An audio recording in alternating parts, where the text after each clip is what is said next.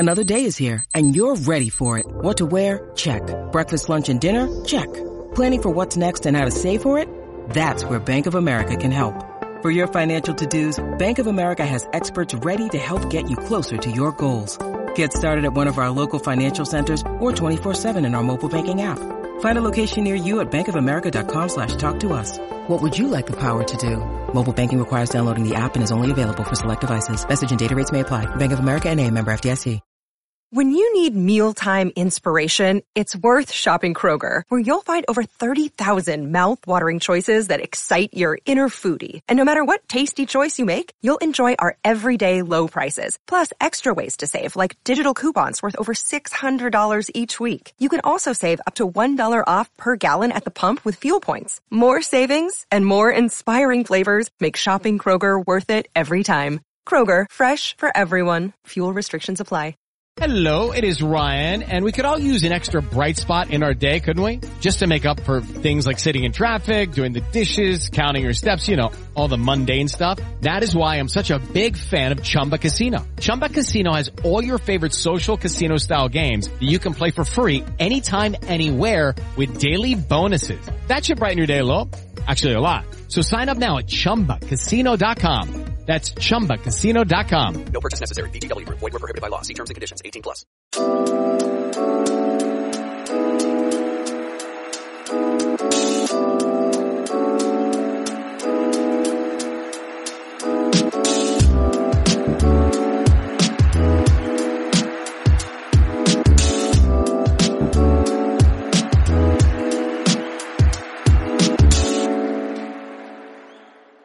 Welcome back to that Chelsea podcast. No Premier League game this weekend due to getting called off, but it gives us a perfect opportunity to look back at the Red Bull Salzburg game and discuss the appointment of Graham Potter. And to do that, I'm joined by two brilliant guests. Firstly, returning to the pod for the second time this season is Miss Jessica Flotter. Jess, how are we doing? Doing great. Thank you so much. It's a pleasure being here again. Lovely stuff, Jess. Yeah, it's always nice having you on. And returning to the pod, he was on, I believe, when we lost 1-0 to Everton last season, and I invited him on prior to the Salzburg game, thinking, we'll be discussing a win. But alas, that was not the case. It is Sam, a.k.a. CFC Central. Sam, how are we doing? Was doing well until you mentioned that I always tend to jinx whenever I come onto this podcast. So I'm hoping that the next time we have a win to discuss. So yeah, otherwise, absolutely fine. And good to have an enforced second preseason. And hoping that Potter can work some magic in that time. Indeed. As always with guests, I get them to give themselves a plug. So Sam, I'll stick with you. Where can people find you on Twitter and all your work? You can find me on CFC Central 3 on Twitter. I am an absolute Instagram noob. I haven't figured out how to use it properly, so please don't follow me there. And you can find my Substack link on my Twitter, which is where basically I post all my writing and analysis pieces. Yep, you can find Sam's links in the description below. And Jess, where can people find you on Twitter? I mean, differently than Sam, who has an abundance of knowledge, I'll just be ranting on Twitter, so you can find me there at @G_Frota. Lovely stuff. Right, let's get into it. Jess, I'll start with you. Graham Potter was appointed Chelsea manager last week. Before last week. Anyway, it's been a while. It's been a long time. I've lost track. It's been a very busy 10 or 11 days. Just your kind of thoughts, your feelings on that Graham Potter appointment. On the appointment itself, I was very happy because he's a manager that I appreciate deeply. I like his link with the academy, and it was very clear that he was and is in line with what the new owners want to do in terms of integration, data, and someone who goes beyond being a coach and it's just a manager. But I have to say, emotionally, I had mixed feelings because I think, as a lot of Chelsea fans, I just truly appreciate Thomas Tuchel, and it was just very sad to see him go. But yeah, we have to move forward, and I wish him the best, and obviously with Potter as well. May he brings lots and lots of success. Indeed. Sam, Graham Potter he's had quite a journey in football. It's probably a very different Chelsea hire to previous ones. The fact he's not had the most glamorous managerial career to date, an impressive managerial career to date. but not one littered with trophies. His career path is certainly an interesting one, and maybe one you should maybe find more familiar with, someone who maybe played Football Manager. But just your thoughts on, the Graham Potter appointment, just your general feelings on it? Yeah, I think I would definitely concur with Jessica in terms of, I think if the Tuchel sacking would have been a little more, respectful, I would say. Obviously, things weren't great, but just the way it was handled maybe left a little bitter taste in my mouth. Deserved respect for everything that he achieved at the club, irrespective of how it ended. So maybe that sort of counteracted a little bit of the enthusiasm I would have felt, because obviously we were all watching Graham Potter do a lot of interesting stuff with Brighton. So, we were all very enthusiastic about him as a potential, say, England manager sometime in the future. But I guess that's why the club acted the way that it did. We went really quickly. He's somebody who's obviously got the experience in terms of building projects, quite a journeyman manager. And in terms of building clubs from scratch, I think he's taken on the mantle and he's now structured two clubs basically from, say one from the fourth division of Swedish football to the top and like winning a trophy, and then doing the same thing elsewhere as well. So with Brighton, with turning a completely relegation threatened direct football team into a swashbuckling possession-based side. So I think it's he's got a proven track record, as good as any available in the market. And probably, the man that, like Jessica said, right now, in everything considered, the candidates considered, I think he's arguably the best option the club had. So excited, definitely excited, and hoping he can work his magic for the third time. Okay, Sam, sticking with you, obviously he's got one player he will know very well in Marc Cucurella. But how do you think he can get the best, I guess, out of this Chelsea squad? Because this Chelsea squad, there's a lot of talent, there's a lot of promise in there. But as we've seen this season, the performances have not been great. It kind of, leaves us where we are in the Premier League table. Players have probably been underperforming. Certain players have probably been underperforming for a long time. How do you think, firstly, how many of these players do you think kind of suit the way Graham Potter wants to play? And what do you think Graham Potter can do with this squad, I guess, starting in the immediate short term and then looking longer term? To be honest, it's been an interesting mix of players, to be honest. When Tuchel inherited the side, there were obviously a lot of players who were sort of transition-based, I would say. Enjoyed running into space, like playing a faster tempo of football. When you look at somebody like a Timo Werner, when you look at somebody like a Kai Havertz, even a Romelu Lukaku, at Inter, he was basically somebody who loved running and galloping into space and basically trying to make things happen from there. And under Tuchel, I think we had a seismic shift in terms of the playing style, tried to play more possession-based, controlled football. It was all about structure first, all about ensuring that we did not crack under pressure. And maybe that's why, we lost a lot of the attacking edge that we had in earlier seasons. So I think this is a side which is tactically well-rounded. They've sort of got dual characteristics. So ideally based for a side that wants to play hybrid football. They can control games when they have to. They can switch it up a gear and play transitions if they have to. I think Potter will be very, very enthusiastic about inheriting a side with these qualities. Like you said, Marc Cucurella, again, somebody who came from a very different side in Getafe, played an extremely different brand of football, high pressing, playing as a wide midfielder, asked to basically try and support the two forwards, which obviously he does part-time as a wing-back and sometimes as a centre-back. But then Potter just completely turned him around and first as a wing-back, then as a centre-back. So I think he will enjoy sort of doing the brain-picking process of talking to each player, seeing them in training and figuring out which role is the best for them. So I think there will be some interesting positional shifts. I've actually mentioned that Sterling might be playing wing back before the first game, and it actually came true. So I think there will be some positional shifts, maybe for the likes of Havertz, maybe for the likes of Pulisic. A couple of other players also might find a new lease of life under him, might find they're more suited to a certain role. Conor Gallagher, for example, who played as, a part of the midfield too. Maybe now he switches to a midfield 8, somebody like a B2B kind of profile that Potter really enjoyed when he played the 3-5-2 with Moises Caicedo and Pascal Gross and all of these other midfielders. So I think there's a lot of quality. It's abundant. Potter just needs to now have probably 2-3 weeks, a month at most, to see what exactly he sees in training and then tailor the side according to systems and see which players fit that the role and responsibility the best. Yeah. Jess, I guess, as I said, there's been a few under Tuchel. There are a lot of reports about a lot of attackers being unhappy at Chelsea. A couple of them left, and a couple of them didn't leave this summer and still here and have had, I guess, a limited role. Out of the attackers that are short, is there anyone that you look at in that attack and think, oh, maybe Potter can revive their Chelsea career potentially? I think when any new manager comes in, you have to take a second look at the squad, and every player becomes like a new player. So I think every player has a new chance to impress.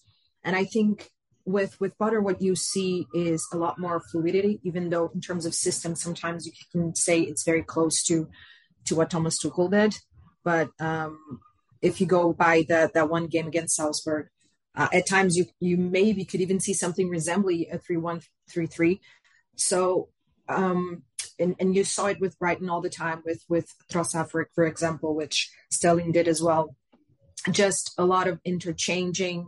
I particularly like the players being used in positions that I think are more comfortable to them as well. You would see with Mason Mount and Conor Gallagher, as Sam said, being used more in the build-up. And I think that can help our attackers. If I saw a lot of people complaining also with Christian Pulisic, and he's being used in wing back, and I actually think he might be used similarly to Sterling in the Trossard role or a wing back role. But even then, I think it suits him a lot more because, as I said, it's a lot more fluidity, and you would see roaming between the lines. So actually, Pulisic is one that I'm actually hoping that Potter can get the best out of. But what I would say is Armando Broja. I really want to see him. The glimpses that we saw were really good in the last game. I think, yes, he missed a chance, even though with the offside that maybe he shouldn't have missed, but I think he was fantastic. So particularly him is someone that I really want to see under Potter. Yeah. I guess just sticking with you, obviously being honest and open about the situation, many would probably feel and agree that going from Thomas Tuchel to Graham Potter is a downgrade. Thomas Tuchel is probably one of the best tacticians in Europe, one of the best in the world. We've kind of seen how brilliant he is at setting Chelsea up for one-off games, etc. His record in Europe was exceptional with Chelsea. But I guess Tuchel's gone, and maybe with Tuchel, at times it did feel that Chelsea could probably overachieve and almost do anything under Tuchel. What are your kind of just like general like expectations, I guess, now for the rest of the season? Because the season didn't start off great with Tuchel. We are outside the top four at the moment, albeit not by a huge amount of points. The Champions League, which I guess we'll get onto when we discuss Salzburg, is looking a bit ropey 2 games in. But I guess what are your just like general expectations? What would you like to see, I guess, from Graham Potter in this first, I guess, not full season, but his first season in charge? I would just reiterate what you said about Tuchel, because I agree that he is one of the best tacticians in the world. I think he is an unbelievable football mind. And yeah, like you said, even when things were not great and you were talking about a cup competition specifically, you had that feeling, oh no, but we can win. When it's just this, we can win this game. And so I think even in terms of trophies and even though our form wasn't great, I still had confidence that we might win something. And again, this is not to downgrade on Potter to say he's a bad coach, but I think that now we see that this is a long-term planning from the club, and the idea is to keep backing this manager and give him time to properly introduce his ideas. And if you look back at his work with Brighton, not even going that further back in his career, last season he was his team were being booed a lot in the games, and then to see their growth into this season, where, in my opinion, outside of the big names, Brighton was the club that I liked to watch the games. It's just fantastic to see the improvements with the players, and it comes from the players knowing what they have to do and understanding the flexibility within Potter's system. So having that in mind, I just want to see us playing better for this season is what maybe that's a defeatist attitude. I'm not sure, but what I want to see is I want to be able to enjoy Chelsea, not necessarily with the best football, but seeing the players really fighting for the badge, seeing the players understanding the system, because I believe the trophies will come from that. And I think top 4 is difficult, but I do think it's still very much possible if you look at the table, even though, again, with all the problems that we have, we are not that far off. From Arsenal, from City won now, right? So now technically they're number 1, but I think top 4 is within reach. So I think we can do that. And so I'm not expecting anything in terms of trophies, but I'm open to it. I mean, if it happens, obviously we're going to celebrate a lot. But yeah, I think for this season I'm using words that I really don't like, but it is a transitional season. It is a project or a process, or these words that we don't necessarily like or we're not used to using as Chelsea fans. But I think it's something that we have to change in our mentality, and I'm excited. I want to see players growing and doing well, and especially seeing the academy being really utilized and having that path that the new owners really show that they want to achieve. Yeah, fair enough. Sam, obviously, I guess even with Thomas Tuchel this year, there was probably a sense that this was going to be maybe a bit of a transition season for Chelsea, and there would perhaps naturally be some regression given the caliber of players that they lost, and there would be, new players coming in, and it would take time. And essentially, at the time Tuchel was kind of building his first real Chelsea squad, getting his first chance to build, and obviously he's gone now, and Tuchel's now got to try and build this squad. I guess, just very much a feel of transition, but what are your just kind of general expectations for what Chelsea can do this season? Like just mentioned, I think the season is still in its infancy. I think we shouldn't, start, a doomsday cult and say, holy shit, it's not, sorry for the profanity, but, it's probably, we shouldn't be a little, downcast in terms of where we are in the league. I think it's still enough time to catch up and probably make a top 4 charge at best. I don't expect us to go top 3 or challenge, say, managers who had a little more time, like say Mikel Arteta, who've built the squad that they wanted to build, are looking good, looks like the team is clicking. But again, it's Arsenal. So at the end of the day, once they start playing Thursday night football, anything can happen. So I think there's a lot still to process, and the best thing that I would ask in terms of expectations is for him to just find what identity this team has, or he wants to sort of envision with it. He's shown that he can build a really good, exciting, pragmatic kind of football that I would also say is something that we associate with Thomas Tuchel. It's just the difference between both managers is the fact that Tuchel has a decade worth of top flight experience from across the continent, and Potter's basically just had 3.5 years.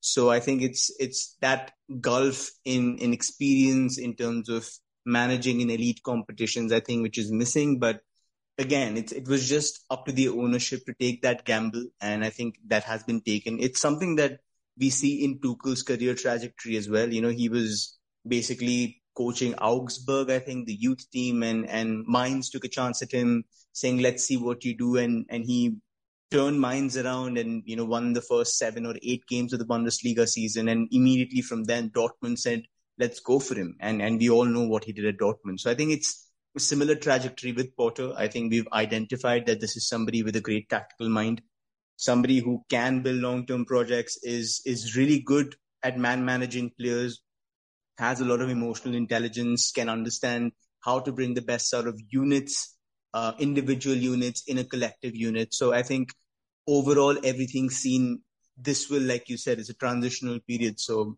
I do expect probably a year and a half before we actually see the squad in his image. And there are a lot of holes to fill. I think Jessica and I discussed this on a regular when we chat, that I think there is an entire, host of signings still to fill in important positions like central midfield, with Kante's talk sort of slowing down, his injury issues, Kova picking up a lot of injuries, Jorginho again, 1 year on his deal. Nobody knows if negotiations have started, how they're going. And then obviously the number 9 question, who's the number 9 long term? I think there are at least 3 or 4 crucial signings still to come into the side. So probably a year, and after that, the next 6 months to see, how he's molding the side. Yeah. Fair enough. Obviously, Jess, he is the first managerial appointment of the new ownership era. And we are kind of, it does feel like we're hearing words, I guess, similar to what we heard when Frank came in about, a project, etc. And I guess as Chelsea fans, due to, the previous ownership, conditioned to maybe not really believe that those words hold much meaning. But given what we've seen with Boehly and how he's been at the Dodgers, I believe with Dave Roberts, who's been there a number of years, as much as there's frustration, I guess, and anger at the way Tuchel went, and perhaps, just the way it was handled, I guess ultimately at this stage, do we just have to trust the new ownership by their word and just trust that providing Potter shows enough progress that, this will be a 5-year project that can lead us to where we need to get to? I don't think we have a choice at the moment. I think we have to trust it, and trusting it, as you said, even though we are not necessarily happy with how things happened with Tuchel, but trusting their word of the long-term vision of having the coach being a manager and aligning with transfers in the academy and everything, then it all makes sense. The appointment makes sense, but it has to be a long-term project. So in the present and trusting it, I'm happy with it. I'm excited by the prospect. I'm optimistic about the future. But then if next season then he's sacked, then obviously a lot of questions will happen. I actually, as I said, I'm optimistic. I don't see it happening, as you said, with Dodgers. I know nothing about baseball, by the way. Pat needs to teach me some things there, but I believe their manager has been there for 7 years. And if they are really trying to implement what happened there, doing my research and talking to people who do like baseball, who do follow baseball, it's all about the thing that us as Chelsea fans really have been wanting to see, which is having a strong academy who is proper utilized, and then going after top players, world-class players, to immediately elevate the squad and taking us to the next level. So because of all of that, it's not just saying, you have that experience, even though it's a different sport, but you have that experience to look to. And because of that, I am optimistic. And, we've been seeing links with director of footballs and technical directors and people who are the best at what they do in football. So I think we have reason to be hopeful. But again, it's a trust. You have to trust, and we'll see what the future holds for us. Yeah, I think it's very much, I guess, a case of wait and see, and we've just got to trust what they, that they do have a best intentions for Chelsea Football Club. And I think, in general, their intentions have shown that their actions have shown they do have the best intentions for this football club, the way they went in the transfer market, etc. So yeah, I think we do have to just have patience and trust them, and just, it's going to be hard for people because they've been conditioned, due to, I guess, a previous ownership. But I guess they've got to try and just, give this one till this ownership gives reason not to believe that, things like a project can exist. And I think we've just got to really believe and trust in it. With the Lucky Land Slots, you can get lucky just about anywhere.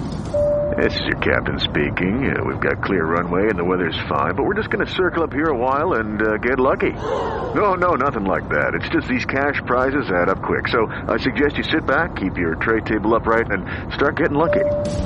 Play for free at LuckyLandSlots.com. Are you feeling lucky? No purchase necessary. Void where prohibited by law. 18+ terms and conditions apply. See website for details. Okay, round 2. Name something that's not boring. A laundry? Ooh, a book club. Computer solitaire, huh? Sorry, we were looking for Chumba Casino. That's right. ChumbaCasino.com has over 100 casino-style games. Join today and play for free for your chance to redeem some serious prizes. ChumbaCasino.com. No purchase necessary. Void where prohibited by law. 18 plus terms and conditions apply. See website for details. Right, Sam, let's get to it. That first Champions League game. Boy, that was quite an interesting lineup. Just talk to me okay, before we get into the game, just your thoughts and feelings when we saw that line, because it was very interesting and something I can't really remember a Chelsea manager ever doing. Cesar Azpilicueta being a centre-back in a back four. That was probably one of the most intriguing decisions made. Obviously, we know Azpilicueta is club captain. There'll be, there's always potentially politics at play, or there's always, I guess, of first game wanting to go with experience. We did see that with Thomas Tuchel in his first game, time to bring back in the likes of Tony Rudiger. I think Oli Giroud started his first game. Just what were your kind of thoughts just seeing that first lineup under Graham Potter? I'm a little reluctant to take away, a general philosophy based on the first game. But like you said, there were some aspects of it, obviously, which were tailored to the way Salzburg play. I think that's obviously Potter's strength. He understands his opponents very, very well. He tailors a game plan to them, to counter them, to understand like how they play and how to negate it. And knowing that a Red Bull side usually deploys, a 4-2-2-2 or a 4-4-2 diamond, which the latter was the system that Salzburg played. It was just about trying to get two centre-backs that can also, offer obviously width in terms of from the build-up phase and ensuring that Salzburg had to leave their compact, narrow structure and go out wide to press and give us the kind of dominance in wide areas that we wanted. And I think that's why we saw Azpilicueta in a wide role. And again, Cucurella is somebody, who's played as a left centre back, he's played as a left wing back. I think that versatility obviously helps in terms of player profiles. It's also interesting in terms of how we saw the orientation of the wing backs, because it's, I would say, pretty similar to what you'd see at Brighton. Trossard is not really a wing back per se. I would say he's more of a wide midfielder. He's somebody who's happy to offer defensive support up until the middle third.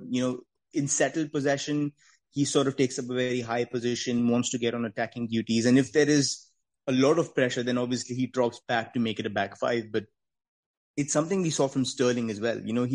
He's not somebody who's going to slot back as a left wing back in a back five. He's just going to be there to offer some kind of defensive support whenever needed. And his primary prerogative is to make sure that he's isolating Salzburg's fullback 1v1. He's getting touches in good areas where he can take on the defender. So you have somebody who's a very attacking wing back or a wide mid per se. And on the other side, you have obviously Reece James, who's a lot more balanced, who's a lot more conservative in terms of, going high up the pitch. He's somebody who's happy to use deep crosses to create chances. He sort of is a little methodical in terms of how he progresses and make sure that he takes his possession. He's not somebody who will just occupy an advanced position and hope for the ball to come there. He's going to help you progress it to that zone. So I think it's interesting to see that wing back sort of dynamic with Solly March and Leandro Trossard with, say, Sterling and Reece James. I think we will, like Jess mentioned, it's something that we could see with Christian Pulisic on the left-hand side. You might see it shift the other way also. You might see Cucurella offering a lot more solidity on the left-hand side if Porto thinks that the opposition's, right side is a little stronger. He might move the more dynamic wing back to the other flank. So you might see Pulisic there. We might see, say, a Hakim Ziyech there, for all. So I think it will be interesting to see what he does, but it's one of those principles that he's used at Brighton. But I think this was more of seeing how adventurous he wanted to be with player roles, how open he was to making sure that there wasn't, possession for the sake of possession. There was also a lot of vertical football, a lot of quick interchanges. We saw Broja sort of create a chance for Hakim Ziyech, which cannoned off the keeper's knee. That was a really quick move and all vertical passing also. So I think it's something that we will see in the subsequent weeks. Just a little cranking up of the speed of play when required. But yeah, also a little bit of defensive frailty, which we've also seen at Brighton. Very adventurous kind of positioning to make sure that we are only doing a 3-1 at the back with Jorginho, of all people, protecting you. I mean, if you've got Yves Bissouma or if you've got, say, an Alexis McAllister, understandable, but how does that stand up to a Premier League football every week or every 3-4 days, I think is the larger question. So a lot of intriguing thoughts, I would say, but one game down, I would have ideally liked, say, about 3-4 games to sit on and sort of like marinate in terms of like what is going on. But I think everything we expected from Port from the first game: versatility, pragmatism, and a lot of risk. Fair enough. Jess, what were your just general thoughts on that game? Because that did feel, and albeit I think this is quite a low bar, one of the better Chelsea performances this season. It was probably, second best behind that Spurs game. And again, as I said, it's quite a low bar, but it did feel there was a bit more energy. I thought Chelsea started quite well, getting quite high up the pitch.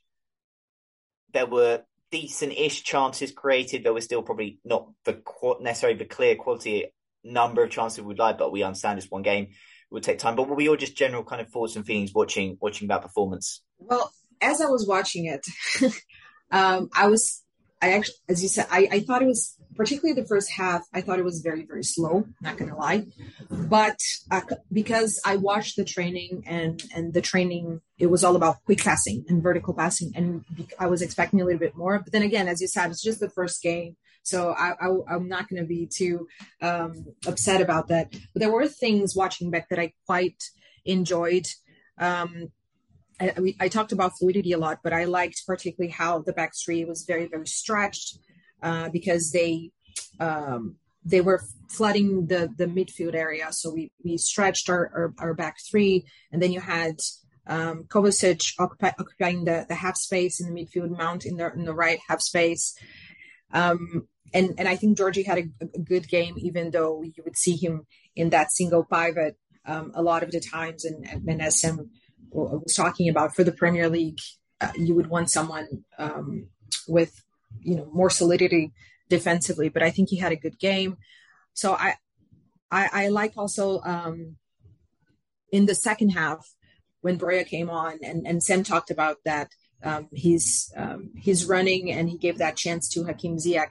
That was great for me, even though it was a simple counterattack. It was something that we weren't seeing recently, and I quite enjoy that. I don't think Kai had a wonderful game, and he is someone that I'm very intrigued to see how he will grow under Potter, because I think it can happen. But I did like how he was also all the time rotating in terms of space with Alba, and that created a lot of chances for us. Not a lot, but a lot of the chances that we did have in that game came from their movements. So I think there were positive signs, but very, very early on. So it's hard to conclude something with just that game in mind. And in terms of the squad being selected, I didn't see any major surprises in terms of names. As a fan, I think the biggest surprise would have to be Oski, because we had Fofana, who just bought for 7 million. But then again, in the circumstances, it made sense because of seniority, because he is the captain, because he had a lot of experience with the UCL. And so I would see why Potter would trust him at that moment in time. But yeah, I don't think this is the 11 that we're going to go with under Potter. And I do think he is more open to changing the starting 11 depending on opponent. So I'm expecting a little bit of shift depending on who we are playing against. But not overly excited, but I think there were good signs for it to be his first game. Yeah, fair. I think Chelsea, fingers stats well, and again, depends how much attention you pay to XG, but Chelsea did average 1.54 and Salzburg 0.38. So I guess already getting a very Brighton Potter vibe there with XG. But Sam, I think we saw Mason Mount perhaps, in a role more favourable to him. We did see him, I guess, a little bit deeper than we had prior, and he did probably have one of his best games of the season. Again, not the highest bar required, but do you think he is potentially someone who Graham Potter could maybe get the best out of? Because as I say, it's been probably a difficult season for Mace, but again, I guess, potentially playing a bit more of a deeper, being sort of in a midfield three or whatever, did seem maybe just suit him better. And again, I'm kind of wary of saying suit him better, given that, for 18 months, whatever, under Thomas Tuchel, he played essentially as part of a forward three and did pretty good job, and played probably a similar amount of time there to where he played, other positions in his Chelsea career. But do you think sort of potentially playing a bit deeper could, under Paul, could get the best out of him? To be honest with Mace, I think it's more about just probably a lot of like mental burnout. He's obviously extremely young. He's played an inhuman amount of games, the past couple of seasons. Didn't really have an extended break with the Euros and obviously us going deep into the Champions League, then having the Super Cup. So I think it's just been also a draining period for him in terms of just getting some time to recuperate and maybe like switch off. He probably hasn't had time to do that. In terms of like the finer aspects of his role, yes, it does look like he does have more influence when he's playing deeper positions. But we've seen under Tuchel that when he plays in the front three, he's also able to offer a lot of goals and assists. I think it was either Joe Edwards or Anthony Barry who told him that, he needs to get into the box more often to get some goals and to create and to score more. And 11 goals and 10 assists, I think, speaks for itself. I think it's a fantastic tally for somebody who was like 22 years old and probably now just, getting into his peak years. And the season, Tuchel's first season and Lampard's half season, he created 90 chances from midfield. So I think it just says volumes about his versatility, his willingness to adapt wherever he wants to. It's just, I think it was also a lot to do with his performances. He looked a little jaded. He looked like he was floating and drifting in and out of games. Didn't really see that in Tuchel's first season in the Champions League run. I mean, he was switched on all the time. He was snapping into tackles. And sometimes that happens at this age. You're struggling to control the workload.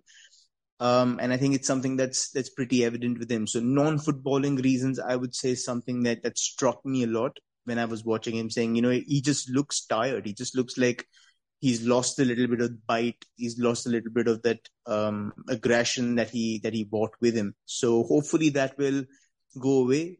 Ideally, it would have been nice to have a month's rest, but again, 2 weeks off with just one game.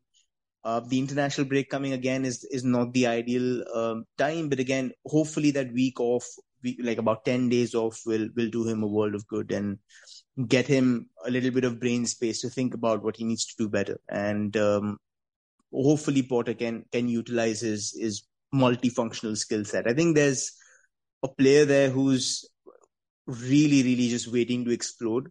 I think we just have to be patient.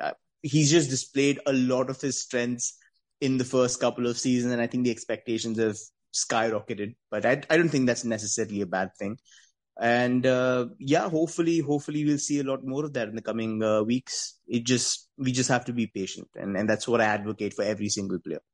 Judy was boring. Hello. Then Judy discovered ChumbaCasino.com. It's my little escape. Now Judy's the life of the party. Oh, baby, mama's bringing home the bacon. Whoa, take it easy, Judy. The Chumba life is for everybody. So go to ChumbaCasino.com and play over 100 casino-style games. Join today and play for free for your chance to redeem some serious prizes. ChumbaCasino.com. No purchase necessary. Void where prohibited by law. 18 plus terms and conditions apply. See website for details. Yeah, obviously Chelsea's goal was scored by Raheem Sterling. Just again, continue his fine start to Chelsea career amidst all the chaos on and off the pitch. But I guess, Jess, the goal we conceded is probably... It's something that, I guess sort of almost just sums Chelsea's season up. I think Kovacic is tackled, questionably fouled, again, whether that's up to it. But I think we then just see, I guess, a series of errors or we'll say a series of errors or just not quite, your skills not coming in how you'd like. So Thiago Silva lunges for a ball, probably doesn't get enough on it or, divert it how we'd like. And then Noah Okafor is kind of just left by Cesar Azpilicueta in space. And by the time he gets that, he gets his shot away. And then Kepa questionably, lets the goal. That goal, just a culmination of errors. Again, that goal, just a tale of, I guess, Chelsea's season so far? Yeah, I think definitely. I mean, as you said, Thiago was not great in that moment. And it's Thiago, arguably the most consistent player that we've had. And I actually think he was wonderful. He had a wonderful performance apart from that mistake. And unfortunately, when he made that mistake, a lot of other people made a mistake as well. So it's almost like Thiago can't make any mistakes because other people will make mistakes. So he has to save us. It was almost like the feeling that I got immediately when that happened. So he has to be 100% always on. And so, yeah, I think it sums it up to have, I think, how many tackles went wrong in that play, right? So it was very frustrating. Kepa should have done better. I'm not even going to talk about Aspi because I was so angry. But yeah, as you said, these are things that need sorting. They are also players, maybe apart from Thiago, that I don't think are going to be in our starting 11 for the rest of the season.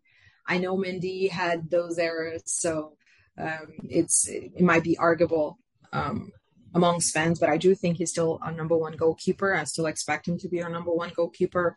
And with Aspi, as I said, it makes sense that Potter chose him for that game, but I can't see him being in the starting 11. He has unfortunately been on a decline since last season, and it carried on this season. And we have Fofana on the bench, we have Koulibaly on the bench. So I'm not going to make any strong assumptions on what we're going to be seeing for the rest of the season based on that game or on that mistake. But yeah, it is quite telling, and as you said, is a reflection of what we've been seeing recently. Yeah, Sam, that was, I guess, the only real chance Salzburg had. Obviously, Kepa made a save in the first half. So I guess just on the defensive point of view, and I guess with the caveat of that one moment aside, which was just a series of errors, Chelsea were actually pretty defensively solid. And I guess that is also reflected on the XG against. It was a performance. It's a performance that obviously, due to result, gets talked about a lot differently. But just your final thoughts on that performance in general. It was, a decent performance, but ultimately that result is not really going to cut it for us this season, especially in the Champions League, given the state we're in that competition. No, definitely. I think it was a calculated gamble from Potter, going with the adventurous system that he did. Again, like I mentioned, the 3-1 is something that can then pay off an incredible amount of dividends, provided you take your chances and provided you're clinical. So if Broja gets the volley, if Ziyech gets the ball past the keeper, we would have been talking 3-0 and we wouldn't have been worrying about conceding, a goal out of nothing. So I think it could have swung both ways, but it just shows you that when you sort of are willing to leave your defense exposed like that on a 3-1, getting Azpilicueta, who's obviously been declining, who's made a lot of errors compared to, his first 9 years at the club. I think whatever he's made in the past year and a half, he's just blown past that tally. So I think it's clear that he's struggling with probably the physical aspect of it, not really being able to cope, uncharacteristically switching off when Okafor made the run. So I think with if you look at the games to come, it will probably reflect in the sides that Potter picks. I think this one was a lot to do with being politically right, making sure that you had senior players in the side, making sure that you didn't upset anybody from the get-go. So playing Azpilicueta, playing Jorginho, playing Oba, for example, making sure that the right people were in there. So you got dressing room support behind you. I think that will dissipate with time. So like just mentioned, when you got somebody like a Fofana, who's arguably not as good in build-up, but offers a lot more defensive solidity, somebody like a Koulibaly obviously is still to come in. It's definitely looking bright. I think the first game was just a lot of hodgepodge. It was just looking at tactics tailored for Salzburg's play, making sure that the side was filled with senior players, and I think that will change. So hopefully about 2 or 3 games down the line, when he starts picking somebody like a Chalobah, somebody like a Fofana, somebody like a Koulibaly, and making those decisions, I think that's when we'll have an accurate, picture of what he wants to do and how he wants to play. Yeah, as I said, I think the general, there were a lot of, positives to take from that performance. But the reality of the situation is Chelsea have 1 point from 2 games in their group. Their next 2 games are against arguably the best team in the group in AC Milan.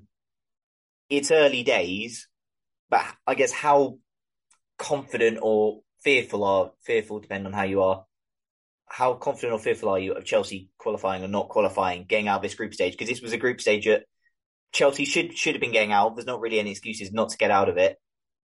But they've only got 1 point from 2 games. Their toughest challenge comes next. And unfortunately, I guess the reality of the way the Champions League is the fact that it's, blocks of 2 games in basically space of a week, etc., due to the nature of World Cup. Just your kind of thoughts and things of how Chelsea find themselves in the Champions League group and realistic expectations for getting out of it. I'm not confident, but we are Chelsea, so anything is possible. And yes, it is, or it should be, the hardest games actually, because back-to-back games in the group.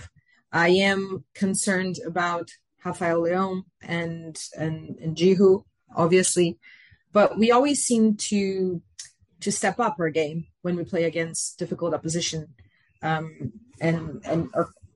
it's like we raise our quality when our opponents are our top side. So I am always hopeful that we can turn up and you mentioned in the beginning the Spurs game and we were brilliant in that game. We're absolutely brilliant, and our form was horrible prior to that game, and it stayed horrible after that game. So we have a quality side, and if our players decide to step up, then sure, why not? Again, not confident, but I'm not going to be surprised if we get results. Yeah, fair enough. I guess just Sam, going to you, your thoughts and feelings on the Champions League group stage, because you said we're very much in all the talk is we're in for the project with Potter. I understand there will be low points, there will be setbacks. Unfortunately, how big a setback would it be if Chelsea did not get out of the Champions League group stage for you this season in terms of just Potter and this project moving forward? Because obviously there's still a lot of work to do. There may be potentially benefits if we don't go out of the Champions League group stage, as bizarre as that kind of sounds. Your just kind of thoughts on things on the current situation we are in, whether or not you still think we can do it, probably due to the fact we kind of need to be perfect, and just your just thoughts on the whole general situation around Chelsea and the immediate short term of their Champions League future and the competition this season. Well, I think the ownership would be allowed sort of to look at it as a long-term investment and probably to let it slide. But as somebody who's attuned to the level of success that we've had, I probably would think it's a devastating blow. I think you should have a minimum threshold in terms of results, in terms of expectations, and the minimum expectations would be to win, say, at least 2 to 3 of those games, against 2 against Milan and 2 against the other side. So I think that's the least that we can expect. If you are letting somebody like RB Salzburg or a Dinamo Zagreb qualify ahead of you, then again, it doesn't reflect very well and it causes a lot of disharmony. Players are not going to be happy, revenues are going to drop. Not getting into the latter stages of the Champions League comes with losing out on a lot of money and a lot of revenue. And I think in terms of how well we can invest later on, it's also going to be telling on the larger picture of the squad. So definitely willing to give him the space he needs in the league, because I think Manchester City are on a different planet right now. And we need to have not just an incredible squad full of amazing players, but also have the right amount of fluidity, a lot of dynamic understanding between these players before we can challenge the level, that bar that has been set. But I'm happy to do that in the league. I can say, over the next 2 years, try and build a side that sort of slowly improves on its league position. Maybe if Liverpool go the way that they're going, maybe try for second, see if you can challenge for second, and then maybe try challenging for the summit. But in the Champions League, you have to get to the round of 16. No matter what happens, get to the round of 16. I mean, that's the minimum expectations there. Yeah, no, I completely agree with that. What I will say is it's not, Graham Potter will take charge of 5 of the 6 games, and it's not his fault we've only got 1 point from 2 games, because ultimately that we shouldn't have lost in Zagreb. but we did. And that draw against Salzburg is probably compounded by the fact that, we lost in Zagreb. If we'd won in Zagreb or even drawn in Zagreb, I think the general mood and this conversation we're having right now is different, and that's just the reality of it. But yeah, Chelsea have got a lot of work to do, and they've got to be probably near on perfect now to qualify for the next stage of Champions League. And it would be a failure if they don't get out of this group. I've got no issue saying that. It would be a failure, and it would be disappointing, and it would be the first major setback of this project. But you've got to understand that setbacks do happen, and that's just very possible. But at the same time, if we beat Milan on the 5th of October, then the situation of the group changes. We'd be level on points with Milan, and then all of a sudden that game at the San Siro or whatever, get a point or whatever, then you've then got to hope that they can do a job in the final 2 group games. So it's still very very up in the air. It's still very, I guess, hard to judge what will happen. But yeah, in the immediate short term, the Champions League group is in a bit of danger, and it does rest on these 2 games coming up against Milan. I guess before we kind of just finish this episode, international break now, say the game against Liverpool postponed this weekend, which, depending on how you look at it, may not be the worst thing, although Liverpool not exactly in the greatest place themselves right now. But I'm just going to, I guess, end with this, picking a team for Crystal Palace. Now, this is quite tough because we've literally got one game, only kind of one game to kind of base this on.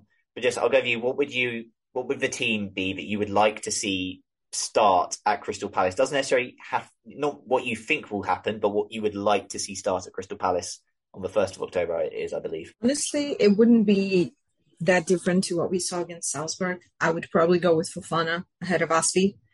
And yeah, I think that's it, actually. I'm not expecting the selection to change that much. So, as you said, it's not something that I'm expected to not expect, but something that I would want. If it's something that I would want, I would try to throw in Armando Broja there, but that's because I'm completely subjective when it comes to him, as Sam knows, and we've discussed this at length. I just like him so much. But yeah, no, I would probably go with what we saw against Salzburg, but I think Fofana would be a better call. Fair enough. And Sam, I guess, looking forward, what was the team you would like to see at Crystal Palace? I think there might be a couple of changes. I think Koulibaly and Fofana both will come in. We'll also see probably, Chilean and one of Cucurella occupying the left wing back slot, because we know Palace are good in the wide areas. They will try to exploit that. So you can't really be, as sort of liberal with it the way that you were with a team that likes to play narrow. So I think we will switch it up a little bit, maybe get 2 quality centre backs in, and supplement it with Thiago Silva. So the 3 at the back will be, first choice 3, I would say. So probably there. The rest of the side, I think it would be the same. I would agree with Jessica there.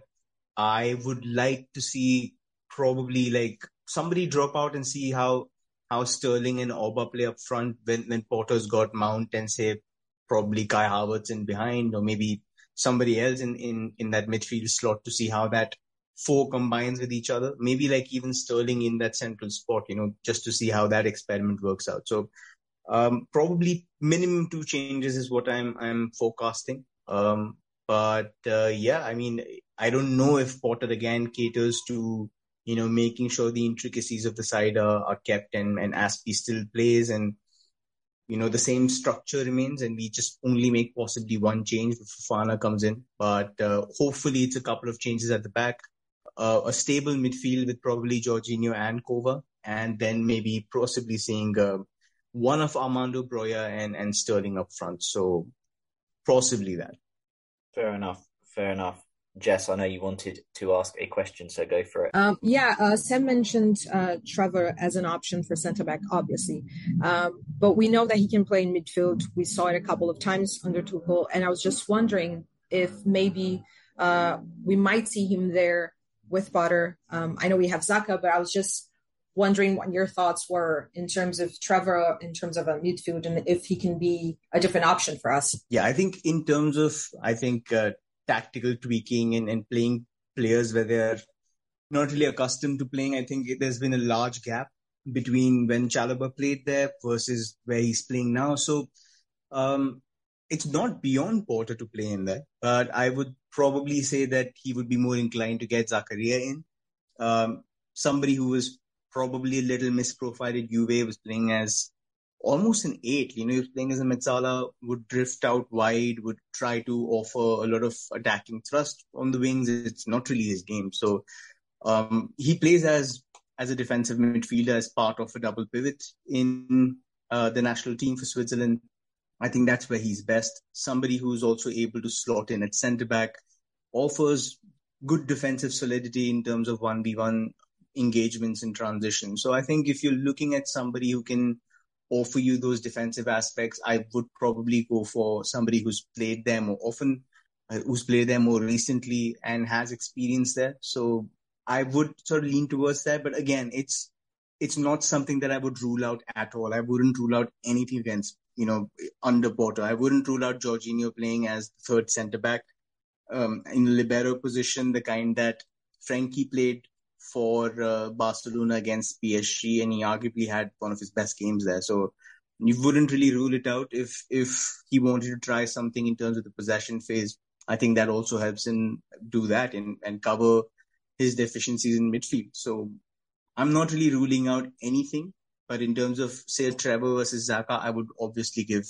Zakaria the preference. But again, don't want to second guess what Porter's doing. Anything's possible. Fair enough.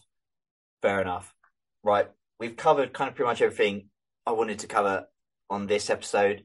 Sam, Jess, it has been an absolute pleasure. Listeners will not know the amount of technical difficulties that we've gone through this episode. Hopefully I can, smooth all those out in editing. But I just want to say thank you both for coming on. Jess, before you go, why don't you give yourself one last plug where people can find you? Yeah, people can find me at @J_Frota on Twitter, and I'm always open to talking and rambling and discussing all things Chelsea. So thank you. And also I'll taking the opportunity just to thank you once more for being here and for being here with Sam.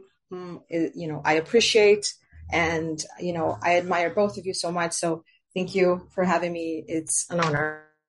Jess, it is always a pleasure. And Sam, before you go, why don't you give yourself one last plug where people can find you, find all your brilliant work that you're putting out there in the Chelsea community? You can usually find me upside down on my couch, but otherwise, if you want to find my work, you can find me on CFC Central 3 on Twitter. The Substack link will be in the description of this podcast as well as on the Twitter handle, so you can find all my work there. A lot of player tactical analysis, articles and features and everything. So feel free to send a DM, have a conversation. Love doing that. And Nick, thank you so much for having me, and always a pleasure to do this with you and Jessica. I think it's always a wonderful conversation. So really, really happy. So thank you so much, and hope you're well. Yeah. Cheers both for coming on. It's been a pleasure as always. As for us, we're on Twitter at @TheChelseaPod, on Instagram at @TheChelseaPod. We're on all your usual podcast platform providers. If you're not subscribed already, just search That Chelsea Podcast into wherever you listen, and we should come up. Whenever I tweet the pod out, any liked retweets are appreciated. It does go a long way on Twitter. We're on about 2.9k, so we're not that far off 3k. So again, if you listen and you're on Twitter but you don't follow us, then what are you doing? Get on it and follow us, so you can also you always are alerted when there's a new episode out. Play it to anyone with a functioning pair of ears, please. Until the next episode, keep the blue flag flying high. Sports Social Podcast Network. Step into the world of power, loyalty, and luck. I'm gonna make him an offer he can't refuse. With family, cannolis, and spins mean everything. Now, you wanna get mixed up in the family business. Introducing The Godfather at ChumbaCasino.com. Test your luck in the shadowy world of The Godfather slot. Someday, I will call upon you to do a service for me. Play The Godfather, now at ChumbaCasino.com. Welcome to the family. No purchase necessary. VGW Group. Void where prohibited by law. 18+. Terms and conditions apply.